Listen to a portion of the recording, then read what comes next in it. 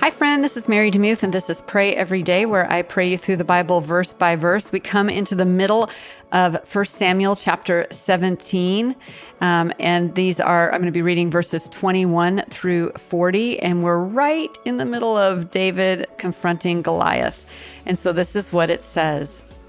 Israel and the Philistines put the battle in array, army against army. David left his baggage in the hand of the keeper of the baggage and ran to the army and came and greeted his brothers. As he talked with them, behold, the champion, the Philistine of Gath, Goliath by name, came up out of the ranks of the Philistines and said the same words. And David heard them. All of the men of Israel, when they saw the man, fled from him and were terrified. The men of Israel said, "Have you seen this man who has come up? He has surely come to defy Israel. The king will give great riches to the man who kills him, and he will give him his daughter and will make his father's house tax-free in Israel." David spoke to the men who stood by him, saying, "What shall be done to the man who kills this Philistine and takes away the reproach from Israel?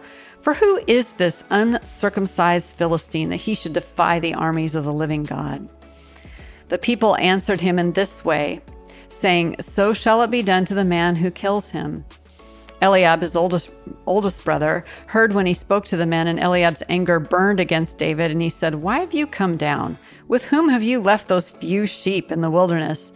I know your pride and the evil of your heart, for you have come down that you might see the battle."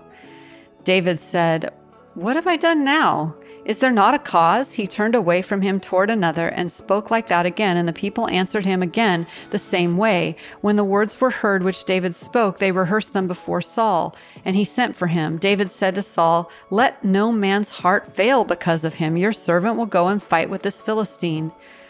Saul said to David, "You are not able to go against this Philistine to fight with him, for you're but a youth, and he a man of war from his youth."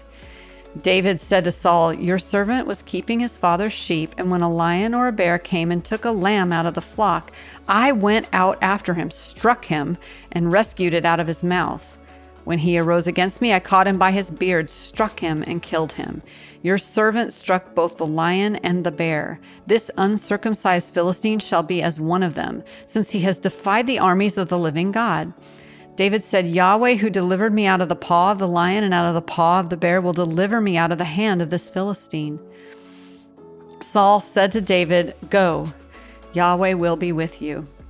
Saul dressed David with his clothing. He put a helmet of bronze on his head, and he clad him with a coat of mail. David strapped his sword on his clothing, and he tried to move, for he had not tested it.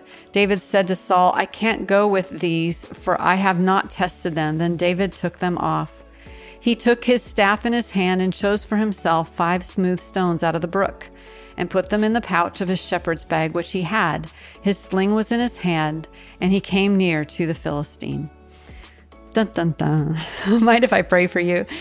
Lord, thank you for this very amazing spiritual lesson that we see here.